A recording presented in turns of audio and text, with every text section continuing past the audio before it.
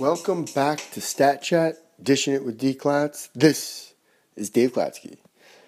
Today we go back to the college ranks and we delve into a high major program. Mike Venezia has currently moved to VCU, but has spent the last few years under Coach Shaka Smart, who we all know is a big numbers guy. He's climbed the ranks of the coaching ladder, and to hear Mike talk a little bit about what they do, having not quite the resources of the NBA, but a lot of guys that help and are willing to work. So we get really into shot quality, which is something he personally does for Shaka, and I've always thought this was a great way to measure where your team is at if you're getting good shots and if you're defending good shots. So I hope you enjoy this one. Always good to get a Colgate grad on the show. Guy I coached. So here we go. Welcome back to Stat Chat.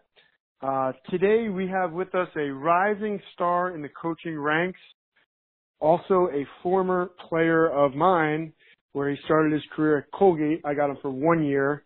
After that, he moved on to professional basketball for a year, and then he started his coaching career first as a grad assistant for VCU and then a grad assistant for Texas, both under well-respected Coach Shaka Smart, who myself and many stat people believe is one of the pioneers of this business. And now Mike Venezia is back at VCU as the Director of Student Athlete Development. So, Mike, I appreciate you coming on. Welcome to the show. How's everything going? Coach, thanks so much for having me. I'm excited to talk to you tonight, and everything is going great. It's going great. I'm excited to be back at VCU and meet some new people and work with some old faces and just continue this coaching career. Great. Well, let's get right into it, Mike. You spent a total of 3 years under Shaka Smart. Can you just give us a little bit of what you guys did advanced statistics-wise under Shaka? Yeah, sure. We did a lot. Statistics are something that he values greatly for two main reasons. One, to just better understand our team, understand our players, how they interact with each other, how they can improve, and then the applied part, where we use the statistics and any associated film, ideally, to hold our guys accountable, and to let them know that these aren't just numbers. You know, they're real and they're true and they do affect winning and losing. And so we used a lot of statistics, and we still do. We did all sorts of things like simpler things like just keeping track of what play action produces the best results consistently, what lineups produce the most points and give up the fewest points, and we would do that with just one player on the floor. Individually, we do it with 2-player combinations, 3-player combinations, and then 5-player lineups. From the strength and conditioning side, our strength coach uses heart monitors, and I don't know exactly how that information is applied, but I know he keeps track of a lot of different health measures throughout practice and throughout lift. And then similar to the offensive measurables, so like what plays were working the best, we would do that same thing on defense, and we would try and determine, you know, which one of our defenses in the half court, and more importantly, which one of our presses was the most effective. So those are just a few of the things that we did. Definitely in my first year, and all that stuff evolved over the next 2 years during our time at Texas. So it was a great education for me, and you know, a lot of those things that you track, we tracked very closely and consistently, and so most of them we saw some growth over the course of the summer, over the course of the season. So again, it's okay. That was yeah. great. That was a lot of info. So I'm going to go back and kind of try and go through a lot of those things you mentioned.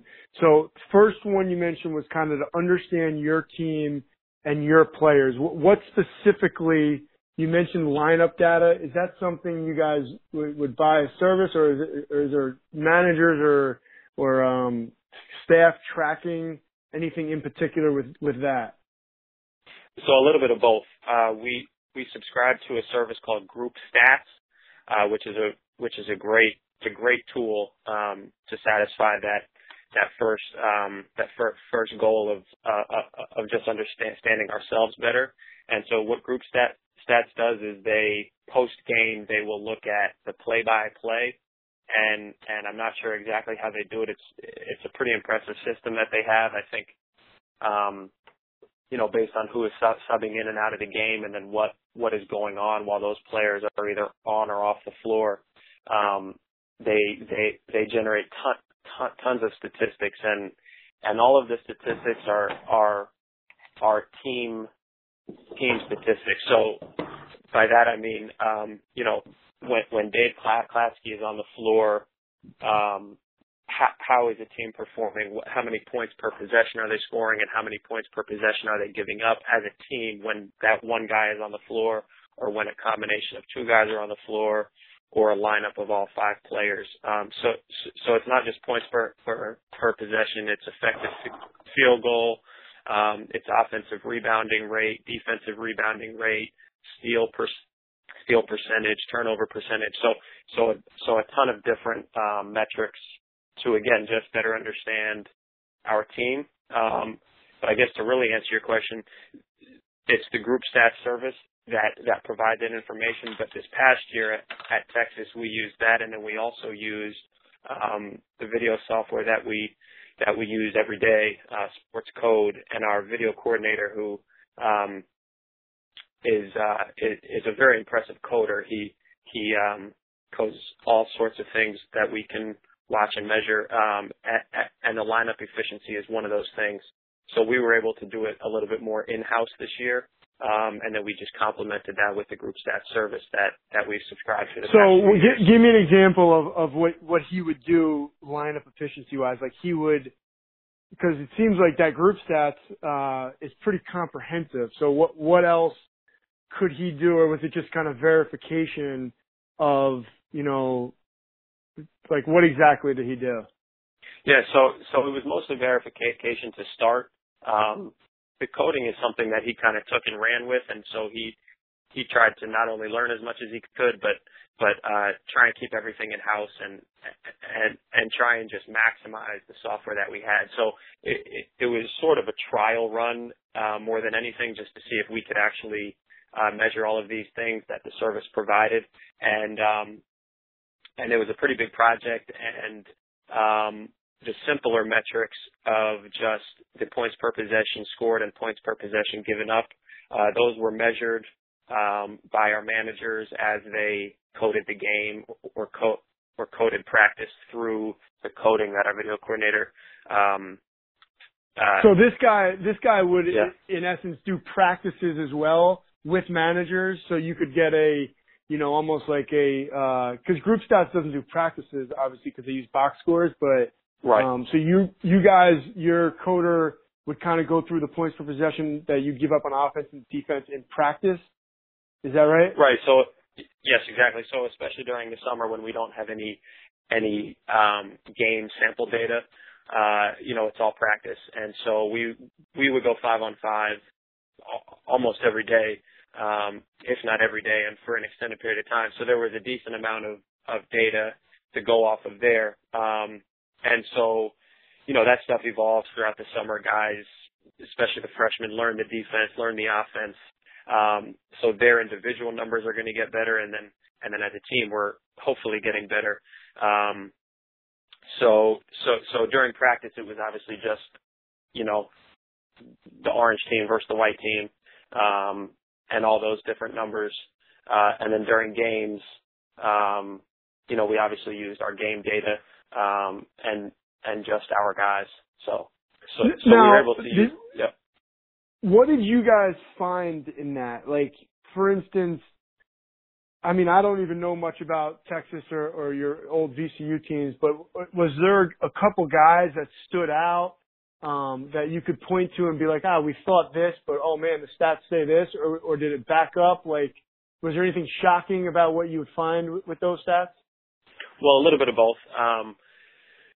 From a defensive standpoint, I guess I'll back up. Anytime we looked at these numbers, which is pretty frequently, we would try and rationalize, like, wow, this guy is doing really well, or this guy isn't doing as well as he was, or whatever the data said, and then we try and understand why. And some of it is random.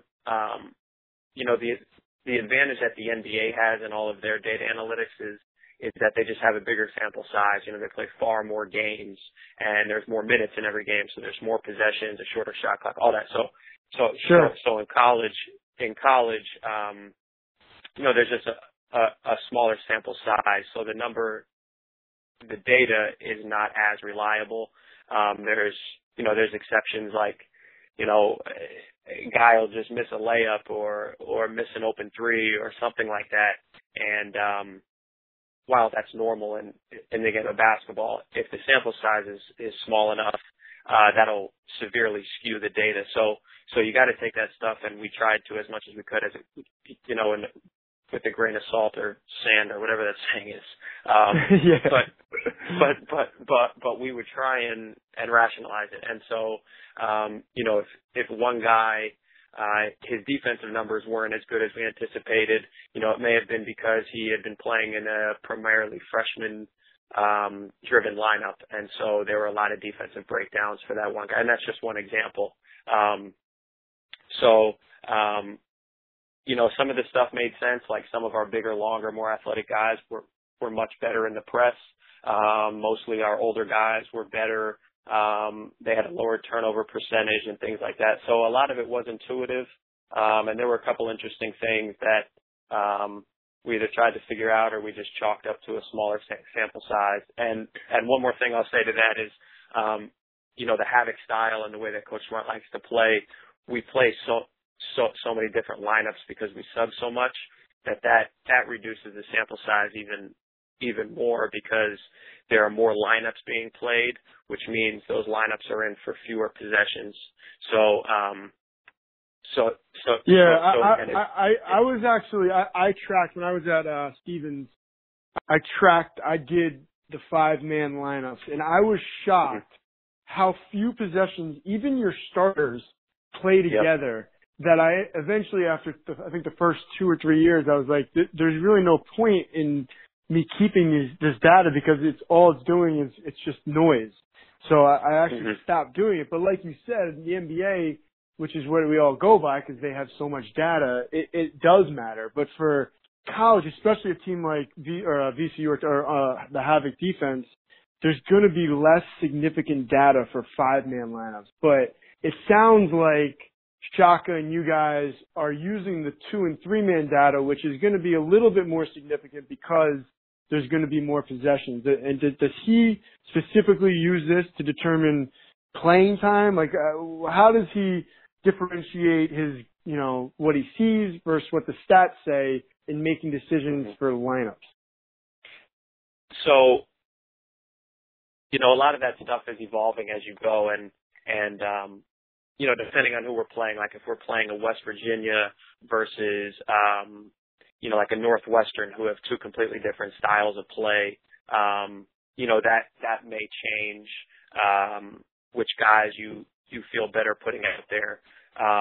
So the style of play of our opponent, factored in. So I guess my point is just that, the statistics are just a complement. They're a piece of the overall picture that you're trying to paint of your own team, and as you prepare for a game, or just really, prepare for the end of the season as you try and get better. But, if a guy had been playing well the last few games, but his numbers over the course of the year didn't necessarily reflect that, you'd probably value more his performance over the last few games. So while we definitely looked at all of this information and valued it very much, it was really only a piece of the larger evaluation.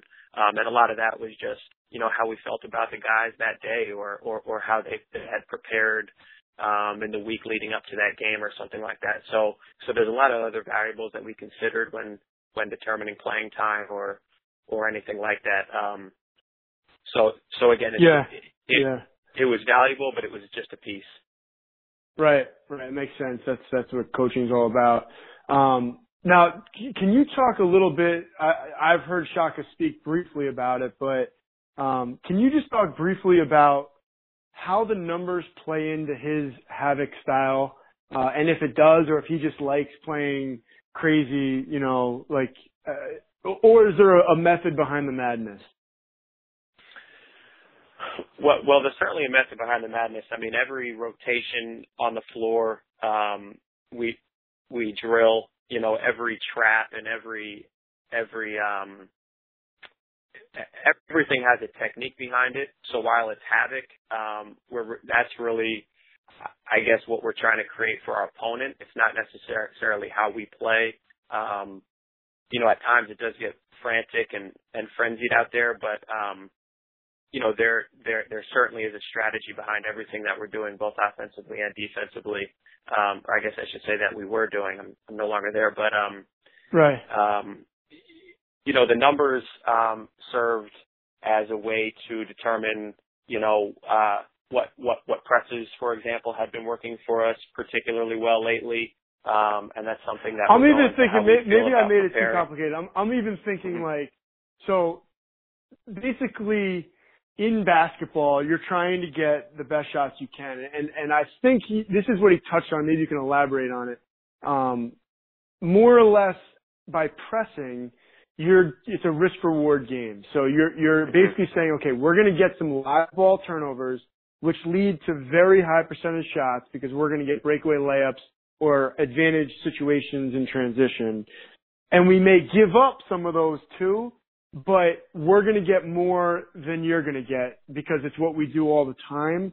Is that something Right. that's talked about or just maybe elaborate a little bit on that?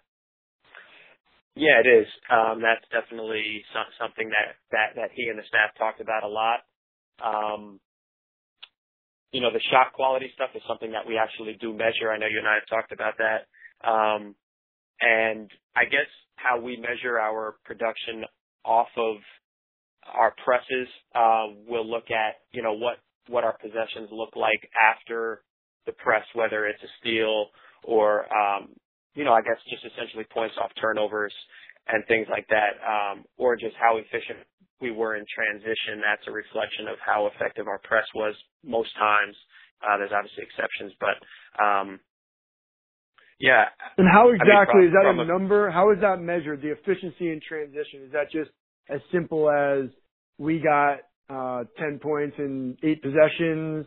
Is it that simple, or is it like we got this? Well, I guess let's first go back to shot quality, because this is something that I think is an awesome thing you guys do. Can you just explain exactly, because you keep track of this, right? This is what you do personally? Mm-hmm. Yes. All right. Can you explain a little bit about shot quality and what exactly it is you do?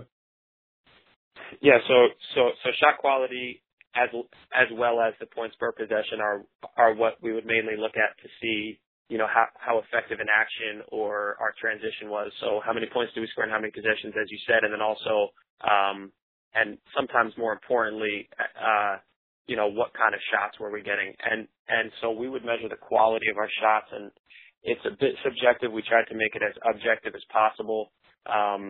We would grade every shot, whether it's a layup or a three or anything in between, on a scale of 1 to 4, 1 being a very low percentage, low quality shot. So that's a forced layup in traffic or a highly contested three or a pull-up jumper for a guy who hasn't been practicing or making those regularly.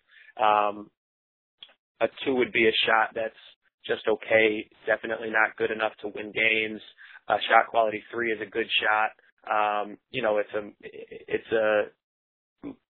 pretty open three for a good shooter, or it's a contested layup for a big man or a jump hook or something like that. And then a four we would take every possession at any point throughout the possession. It's a wide open layup, it's a dunk, it's a wide open three for one of our guys that makes shots at a high rate. And so those are kind of the general descriptions of each one. We wrote out, more specific descriptions, and those things are even inconsistent between guys. So a guy who has, just to use the example I used before, a guy who's a very good pull-up jumper shooter, who practices that shot consistently every day, and he makes it consistently, we would grade that shot differently than if another guy took it who doesn't make that shot consistently. So you have to know about your guys. You have to know about the time and score. If it's a relatively open shot, but it's really, really early in the possession, that may not get the quality that it would have later in the possession. So it becomes a little more complicated as you try and make it more and more objective and consistent. But it's something that we looked at just as much as anything else, really, especially offensively, in terms of what guys are out there that are making the best decisions in their shot selection, what lineups are taking the best shots, and I guess, well, most commonly we look at what play action is getting us the best quality shots.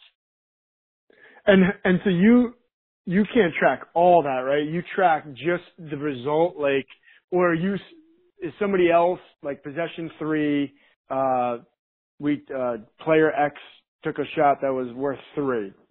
But you didn't, did somebody else do what play it was and the result, or are you doing all that? Well, at VCU and I think my first year at Texas, I did the shot quality, and I did that after the game, as well as labeling the play calls to correlate with those shot qualities. This past year at Texas, the shot quality was measured or determined by one of our managers during the game. He would do that live. And then after the game, I would label all the play calls that would correlate with those shot qualities. So, it's a combination of live and then after the game as well. Just depending on how much we could get done during the game. Right, which is always harder because you can't see everything live. So it makes sense to do both. But, so let's say you have a shooter that's, 30% from 3, and he gets a wide open catch and shoot 3. Or let's even make him worse, 25%. So it's a good shot for an average person. Is that going to get graded a 4, or is that going to knock? Are you said you take into account a lot of different things. Are you taking into account whether you think the guy's a good shooter or not? Yeah, I do. I mean, that's the subjectivity of it. Is there's a bit of bias that'll creep in. I know I let it creep in probably more than I should. But if I see a guy out there before the game and he's really working hard and he's been working hard and he gets an open shot and he hasn't been making it as well as we'd like, I may give him a 4. I would probably give him a 4. And just to boost his confidence, that's a great shot. We want you to take that shot. It's great that you've been practicing. You're going to make it, man. You're going to make it. So, I mean, there is a bit of I guess a coaching aspect into that stuff as well too, where we show these guys all of this or most of this information, and so anything where we can try and motivate them and give them a little boost of confidence wherever we can, we will. But again, we try and keep it consistent. We try and leave the bias out. But if a guy's been really working at something and it's starting to come along, we may err on the side of a 4 over a 3. So you show these guys, how often do you, is this, halftime you'll show them, or at, the next day when you're going over the game, or if they come in to watch film individually, or if it's posted on the chalkboard in the locker room, do they see everything practice and games, their whole shot quality foundation? Yeah, they'll see all that stuff. They won't see it during the game. The only thing that we look at during the game is our lineup efficiencies, and that's why that was one advantage of our video coordinator doing it himself this year, is that we could see which lineups were playing the best and which individuals were playing the best in that first half of the game. But then in terms of their shot making and their shot percentage and their shot quality, that stuff will be shown to them and discussed, and they'll watch that stuff, periodically throughout the week, or maybe. Do you get in arguments with them, like when you're watching film? Are they like, come on, coach, that was a 3, or that was a 4, or does that happen where they complain about it? Yes, it does. That happens, that was an open shot, and then you get into a friendly back and forth with them, but for the most part they're pretty good about it, and hopefully you guys can come to an agreement on it. But it's what the coach says at the end of the day. But that does happen from time to time. What are you aiming for? So clearly all 4s is ideal, but what's a good number? Give me, one of the main guys on your team this year and what his average shot quality was, for, the season or even league play or even a game. Yeah. I think usually the big men, will shoot the highest quality shots there around the basket. And this year we had Jared Allen and Shaquille Clear, who, we force fed at times. They were very, very productive for most or all of the year. And so they got a lot of shots, and we wanted them to take a lot of shots. So anytime we could get those guys a hook shot, we would be really happy with that. So I think those guys probably had the highest shot quality as individuals. But using the data, there's really a very consistent correlation with shot quality and shooting percentage. So, that's how we would use it. We'd say, look, on all your shot quality 2s, you're only shooting 19%.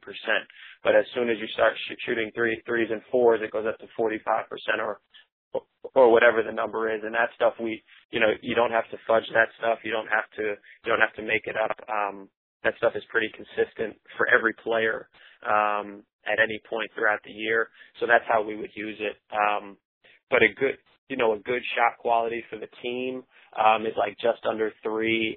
Anything over 3 is really good. That's a good shot. A 4 is obviously a great shot. You can't get over a 4. So, just under 3 or anything in the 3 range was our goal, both for individuals and the team. Have you guys broken it down? This would probably be pretty interesting to see, but what the effective field goal percentage is for a 1, what it is for a 2, what it is for a 3, what it is for a 4, to have an exact, because obviously 1 through 4 is pretty arbitrary, but if you broke it down where you're like, look, a 1 is an effective field goal percentage of an average of 20, and a 2 is 32, and 3 is 45, and 4s are 60. So that's what you're looking at to make it even more relevant, not just a number 1 through 4. Has anybody ever tried to do that or mention that? Yeah, we have. We give these guys shot charts, and on those shot charts they have it broken down by shot quality and then their shooting percentage that's correlated with that shot quality. So as I said, we'll show a guy like, hey, look, on our, over the last 4 games or whatever, every time you shot a shot quality 2, you only had a 19% chance of making it, right. And when you get to a 3 or a 4, it's significantly higher. And we'll have real numbers, correlated with those shot quality, numbers. And so we talk about that stuff with those guys really early, even in the summer, when they have individual workouts, or as soon as we can start practicing as a team and do things competitively and live. Then those numbers really matter, and we'll associate all that stuff with film. So we'll say, here's an example of a 1, here's an example of a 2, a 3, and a 4, and then throughout the year, we'll give these guys their shot charts, we'll give them their shot quality numbers and their shooting percentages, and we'll show them film and say, look, this is why this was a 2, or this is why this was a 4. This is exactly what we want. And so hopefully that dialogue, along with the objective statistics can just help them understand exactly what we want and, most importantly, why we want it. And the numbers usually back that stuff up pretty consistently. Yeah, that's great. And how do the players respond to this? Do you have guys that are, thirsty for this knowledge and love it, or are the guys generally like, I don't know what you're talking about, coach. I don't want to do any math outside of algebra college in my college class, or algebra, I guess, a high school class. So maybe calculus. I don't even know. How do they respond to the math? Yeah, I'm not sure what kind of math class these guys are taking. Maybe just statistics, but but I think as with anything else, you get your spectrum of guys. You get guys who just want to hoop and they'll want to watch film of themselves. But as soon as you start bringing numbers in, they just want to hoop. And then you get guys who are really bought into it and they're really interested, maybe because they like information about themselves and maybe they really just want to get better. So it's never really a forced conversation. At the most, as we talked about, they may argue, well, that was really a 3. Why'd you give me a 2 on that? But that stuff is few and far between, especially as you get along throughout the season with these guys. They begin to trust you and they begin to respect all of these numbers, and they understand that it's really for their own benefit. So they can argue all they want, but A, it's not going to help them, and B, they're really just hurting themselves because, again, all of these numbers just go into one overarching goal, which is just to get better. And it's just so they can understand themselves and they can understand what the coaches are asking of them. Yeah. All right. Now I'm gonna throw something at you. I don't know. It's just something I've been thinking about because obviously one of the reasons I try and do this is to spark ideas for myself and others. And I love shot quality, but once again, like I'm trying to cut down on the arbitrariness of some numbers. Like I talked to, obviously, if anybody listened to the Kevin Hovde one with their hustle stats, and they have a couple arbitrary stats that they understand what they mean, but don't really, mean anything outside of what they know. So if you were going to do shot quality, so is there any reason you don't make it the value of the actual shot? And what I mean by that is if you have a fast break dunk, you have a 100% chance of scoring 2 points. So that shot quality would be 2.0. If you have a 40% shooter from 3 that gets a wide open 3, or let's say he's 40% on wide open 3s, and somebody swings him the ball and he gets a wide open 3. So he has a 0.4 chance at 3, which is 1.2. And then so that shot quality would be 1.2. And so on, and you just kind of, so you're guesstimating, which you over time, like as a coach and somebody that knows stats would understand, like, okay, one of my best players goes in and takes a challenged layup, but he's pretty good at it. Over time, he's made about 50% of those, like just by my eyeball. So I'm going to give him a 1.05 or 1.1 on that shot.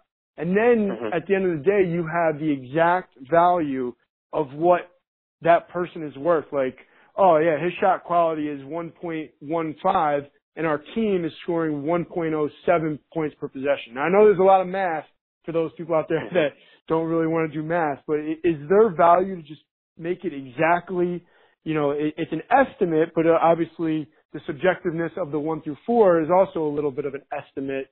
Is there value in doing it that way? Have you guys ever thought about that? We have never thought about, at least I have never thought about that. That's a really interesting idea, and I think over the course of time, it sounds like it has the potential to be maybe more reliable, more objective, less room for bias.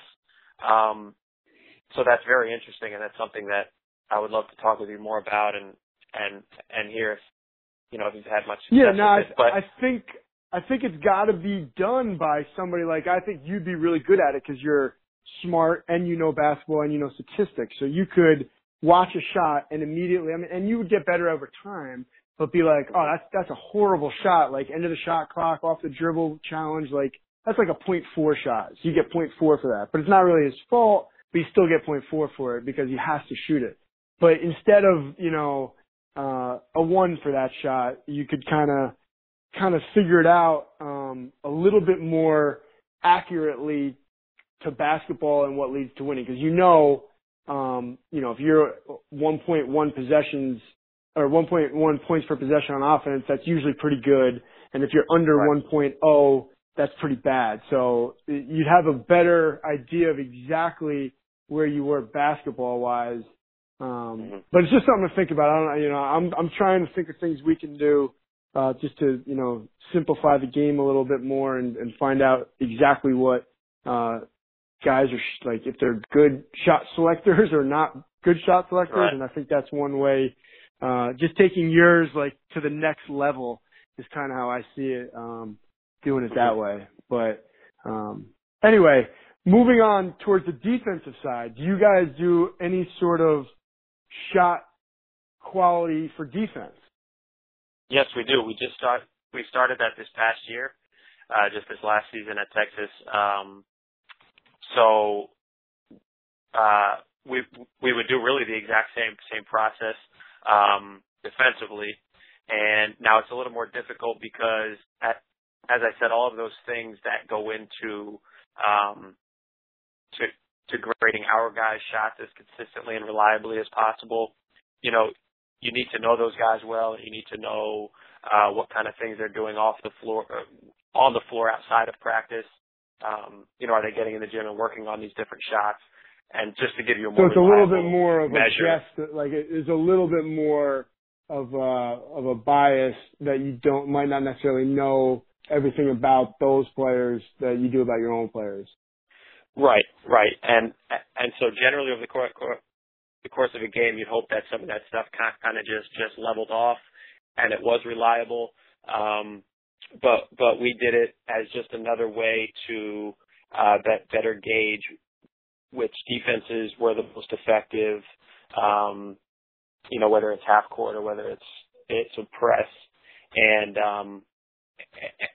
really just take the same approach and implement that information the same way, apply that information the same way. So, when we're in double fist, we give up a shot quality of this, and we give up points per possession of this, and we really used it the same way, just to better understand our defense.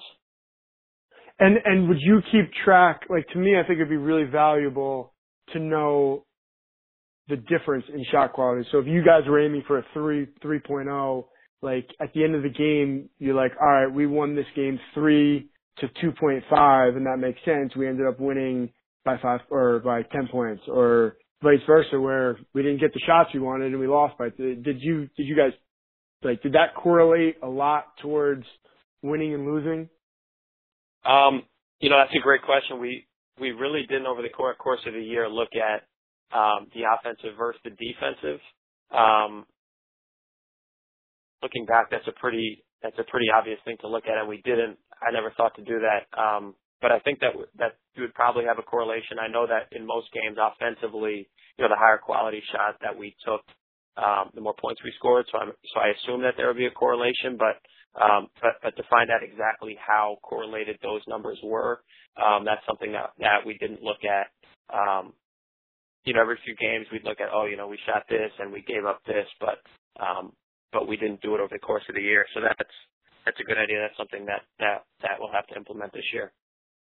And so you talked about which defenses had a shot quality that was lower.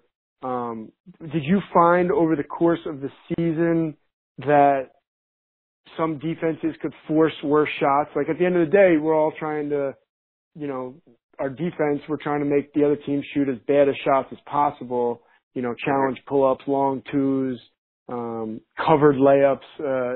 Was there something you guys did that, I have to go, we don't have the manpower that a high major program has, so we have to go a lot by eyeballing it, and the result, which we do keep track of at Colgate, Coach McGarvey keeps track live of all of the possessions and how we're doing defensively, what the result is. But I like yours better in that you do the shot quality, because I think obviously process is probably going to be more important than result. over time. So, was there anything that you found that was more successful than other defenses over the course of the season? Yes. Some of the stuff gave inconsistent results, though. Again, I think that just speaks to the small sample size. Some teams will get hot and they'll kind of shoot us out of the press. And so, then for that game or that stretch of that game, our pressing numbers would be very low. But over the course of the year, our different presses definitely improved. I think because we had a young team and some of those guys didn't press that way that much in high school, or maybe they did, but the college game is just an adjustment. So that stuff in particular got better. I know that Coach Smart wants to press as much as he can, and I think the Texas teams will press even more in the future in the next few years. So more than the half court, we really looked at the pressing numbers, and those numbers did get better over the course of the year. Gotcha. Now moving on to a little bit of practice, and we've been talking about points per possession a little bit here. How much does he use that in practice? Do you guys talk about that in practice as like the number we're aiming for is below 1 on defense and over a certain number on offense, or is that just amongst the coaches, or is that not talked about at all? Well, it's majority discussed amongst the coaches, and we'll talk to the players periodically throughout the year. Either before the game, we'll talk about, this is the defense that we want to play, or these are the actions that we want to run offensively. Last time we played these guys, this play was particularly good for us, or this defense was particularly good for us. But in practice, it's not looked at as closely as the games. I think because you can kind of get lost in the numbers, in practice. If your offensive numbers are really good, then your defensive numbers are going to be pretty bad. So, sometimes it gets a little tricky when you're playing against yourself. I've heard this, the reason I asked that is I've heard this before, and I thought it was Shaka that did it, but I guess it's not. So do you guys, we do, 5 possessions, each team gets 5 possessions, and we keep track of the score. What I heard a team do, and I don't remember who it was now, is they keep track of points per possession. So if you have 5 possessions, you're aiming to keep the other team under 5 points. So basically, you want to be below 1 point per possession. So if you give up 2 threes in 2 possessions, you've lost. If you give up 5 points in 5 possessions, you've won. So I thought that was kind of interesting, kind of using advanced statistics and we don't do it that way, and maybe we should, but it kind of, emphasizes the point of what it's all about, in that this is what a 3 is worth, this is what a 2 is worth, and getting back to the actual values of what you're trying to defend or score. It kind of makes it kind of obvious, like, oh wow, in 5 possessions we just gave up 12 points. That's horrible. Or we scored 12 points in 5 possessions. Like, we just killed it that 5 possessions. So I thought that was an interesting way to do it. I can't remember who told me about that, but it's just something to think about for all you coaches out there running 5 possessions, offense and defense. Anything, I think that's anything else? Yeah. Anything else? We're running out of time here. I do want to get to the wearables. You were talking about your guys wear heart monitors in practice, and is that it, just the heart monitors, or is there more that they measure? Do they have to wear them when they sleep, or what exactly are you guys doing with wearables these days? Well, I don't know as much about that stuff. I don't know as much about like the possibilities of all that information, and I don't know exactly what we did, but I know much more about the on the court basketball, offense, defense stuff, but I know that they wore heart monitors every day at practice, and even while they lifted. And so our strength coach and the GAs and interns that worked with him, they would look at all that information, and they would, at the very least, coordinate with the coaching staff, just how hard to go at practice that day, or maybe we need to ease back if the stress has been particularly high over the last few days. So as a way to help structure our practice, help structure their own lifts, again, in terms of probably duration and intensity, some function of those variables. I know that our strength coach was looking at their sleeping patterns. That was only for a stretch of time each year. I don't think that was done over the course of the season. And I think that was just done with like your standard, like Apple Watch or Fitbit or something like that. They had right. some sort of technology that tracked the duration and quality of their sleep. And again, I don't know too much about that stuff, but I know that it was used for at least portions of the year. But again, those heart monitors and like the stress levels determining how much stress we've put on their bodies, both mentally and physically. That stuff was used very, very consistently. Yeah, I think that's kind of the new wave here as we get into, past advanced statistics. I've talked about this before, but, just treating your body right and finding out how to treat your body. And that kind of hasn't made its way all the way down to low major, although some programs are starting to do it. But, it is a cost. So, it's something that we talk about every year of trying to get done. And I hope we do soon, because I think it can help. And I think what all this stuff does, and you mentioned it, is it just complements your decision making. And at the end of the day, we coach basketball because we think we have an eye for it, and we played, and we kind of know what we're looking for. But the numbers and things can help us in our decision making, and I think that's kind of what advanced stats is all about. So. So I just want to thank you again. This was fun. This was great to hear how a high major program kind of operates, and with a little bit more manpower than a low major program may have, but not even close to the amount of manpower that an NBA team has. So, once again, it's good to hear different levels and what you can do and what you can't do. So, Mike, I thank you very much. I wish you guys the best of luck there at VCU, and I'm sure I'll see you soon, but keep on with the good work, and good luck to you guys. Coach, thanks very much for having me. It was great to chat with you. I definitely learned and took away a few things. I hope I contributed some information here, and thanks again. Hope to talk to you soon, Coach.